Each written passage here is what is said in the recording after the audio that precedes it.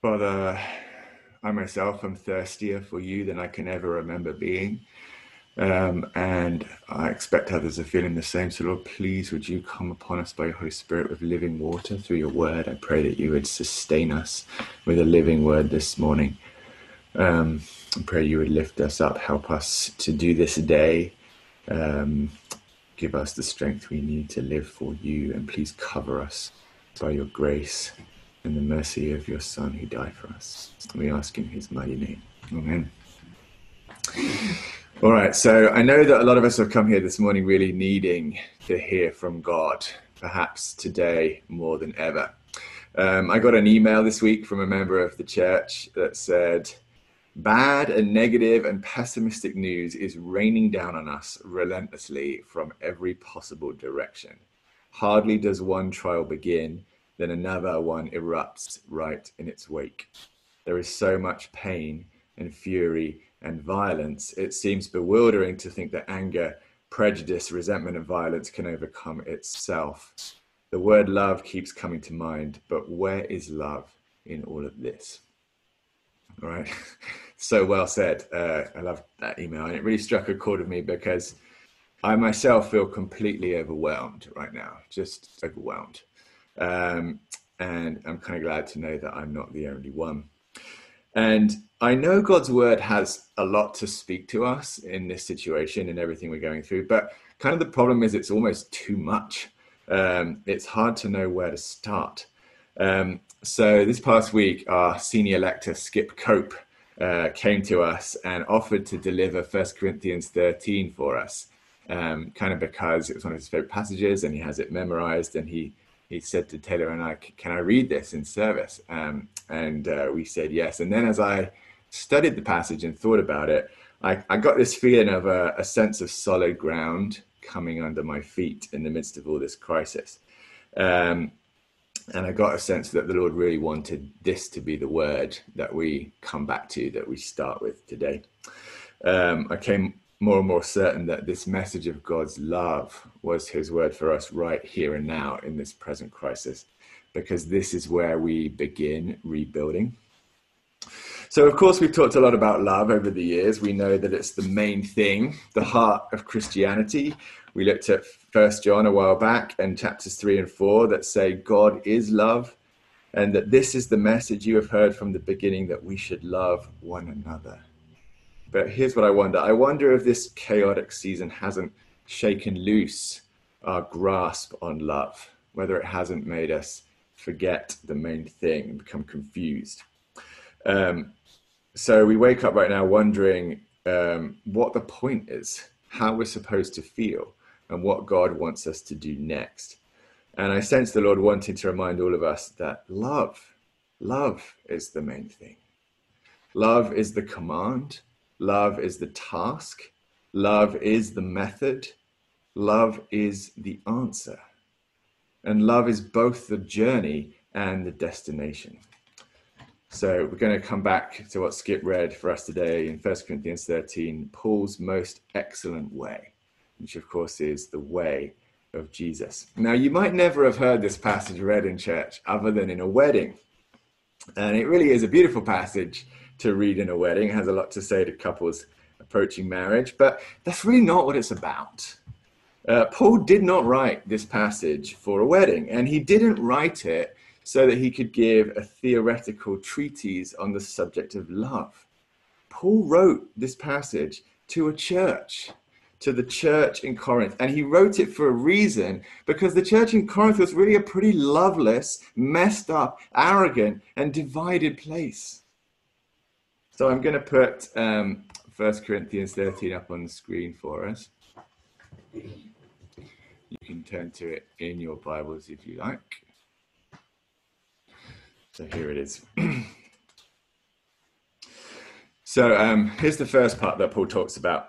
And in this first section, verses 1 through 3, Paul argues that love is better than all the other things that the Corinthians admired. So the Corinthians had a bunch of things that they really looked up to, that they liked. They were quite a spiritually minded bunch.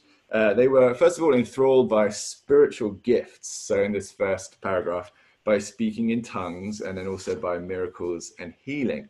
They were also enthralled by wisdom, by people who could shed light on mysteries. That's the second paragraph. And then in the third paragraph, they were enthralled by what we might call asceticism, or such enormous self-control of your own body that you could live in poverty or give your life as a martyr. So those were some of the things that the Corinthians really, really respected. For them, these were the high watermarks of spirituality. These were the signs that identified people who really had God's blessing and God's power. Spiritual gifts, wisdom, and asceticism.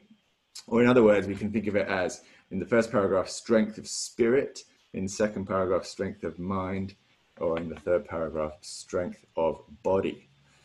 And the things the Corinthians were celebrating, they're not bad things. They're actually really good things. They're some of the very best things. And they're probably much better than the things that we're tempted to admire. But here's what Paul says about them. He says, compared to love, these things are worthless. And without love, they're nothing.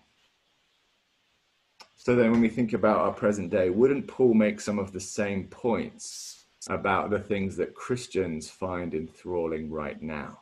Wouldn't Paul say to Christians today, if I take a brave stand for truth and justice, but have not love, I'm a noisy gong. And if I sacrificially meet the needs of the poor, but have not love, I gain nothing. And if I write and publish fine words of truth to change the world, and millions of people read them, but I have not love, I am nothing. Wouldn't Paul say that same thing to us too? And that's not to diminish any of those good things, but it's to elevate the supremacy of this love. Love must be our motivation and our goal. So we need to know what love is like, and that's what Paul does next in this chapter. You see what love is like by what it does in difficult situations. So here are the next 4 verses of 1 Corinthians 13, and this is where I want to focus attention today. Love shows itself in many situations. I think Paul lists 14 of them here, and I've numbered them for you on this slide. And Paul's language in this section is very beautiful. This part of the Bible is widely celebrated. But I think we need to recognize that if you think about the person who's receiving the love here in this passage, the person who's being loved, then Paul paints that person in a very unflattering light here. So think about it. Love would only need to be patient if the person being loved was irritating and tiresome. Love would only need to be kind if the person who was being loved was needy or unlovely or maybe a bit useless. Love would only be tempted to envy if it felt that it was much worse than the other person, and it would only be tempted to boast if it felt that it was much better, and so on down the list. Every situation that love finds itself in here is a negative situation. So Paul's not talking about loving beautiful, praiseworthy, interesting people. He's talking about loving difficult, stubborn, irritating people. People who make you angry, who offend you, who get on your nerves, people who are really hard to love. That's kind of the whole point of this passage. And Paul's point is that love doesn't quit when people are unlovely. It's actually quite the reverse. That's when real love gets going. When it meets someone who's pompous and bigoted and stubborn and arrogant, and it treats that person with patience and kindness and humility and respect. That's when we know that we're looking at real love, real agape love. And then if we look down to the bottom of Paul's list here, we also find that love never gives up on people, even the worst people. It doesn't write them off as beyond help or beyond saving. Paul says at the end that love bears all things, believes all things, hopes all things, and endures all things. So love says, in the power of God, there may yet be a better day for you. And love won't give up hoping for that day. So is this the kind of love that we need right now where we are? Yes, absolutely it is. And is this the kind of love that we'll find in the church? We surely hope so, but not necessarily. We're not likely to find this kind of love outside of the church, but I think it's all too rare inside the church too. And that was part of Paul's point in writing this to the Corinthians, because if you look at it, all the things that he says that love is not, and you look at the rest of First Corinthians, you find him talking to the Corinthians and challenging them about these very things. And if you look at all the things Paul says here, love is, and you read the rest of First Corinthians, he's challenging them on these very things. Paul wasn't choosing this list out of nowhere. He was choosing this list because it applied to the church that he was writing to. So then, will we find love in our church? Because love is what we need now more than anything, and we need it more than ever. We need it in our homes when we've been putting up with our families and their irritating habits for 92 days of quarantine. We need it in our streets for the protesters and for the police. And we need it for our governments and our church leaders as they continue to make the hardest decisions of their lives and continue to make most of them poorly. The thing that will win this day, and the only thing that can win it, is love. And we've been taught love by Jesus on the cross and by the Holy Spirit in our hearts. We just need to remember the lesson. So if you feel spiritually, mentally, or emotionally adrift right now, then let this be the solid ground that your feet find to stand on. Let your feet stand on love. Love is the thing we know we can count on to be doing the right thing and pointing ourselves in the right direction. And if you wonder, what on earth should I be doing today with this day? Then find somebody near you you can love. So let's wrap up the chapter very briefly. Paul finishes with the point that love is eternal.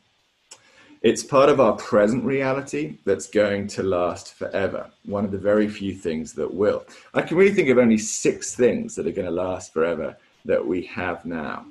6 things that we'll still have in eternity. Our relationship with God, God's word, which stands forever, our souls and the souls of the people around us, faith, hope, and love. Paul says that prophecy will pass away and tongues will cease and knowledge will pass away. And let's add to his list that this nation will also pass away. Its government, its flag, its laws, its justice system, everything. The internet will pass away. Twitter, Instagram, and all the hatred found therein. Zoom will be no more. Your bank account will pass away. All your possessions, everything you've built will all pass away. Your very body is going to give up one day and give in to its mortality, whether that happens sooner or later. And until the resurrection, you will be left with your relationship with God, God's word, your soul, faith, hope, and love. And that's not to say we shouldn't do anything about temporary things or stand up to fight temporary battles or give our lives to solve temporary problems. We should, and we will. But it is to say that there's absolutely no point winning a temporary battle if it causes us to lose sight of the things that are eternal. That's surely Paul's point here at the end of this chapter. Love is going to last forever, along with faith and hope, but the greatest of these is love. So then love isn't just the method by which good comes into the world, it's also the very best good that comes. And it's a good, a treasure that outlasts the world itself. So it's better to do nothing else than hang on to love than to do anything at all without love. So we're going to move into our breakout groups. And today's questions for breakout time are very simple. Who is God calling me to love right now? And are there any relationships in my life where I have temporarily forgotten love?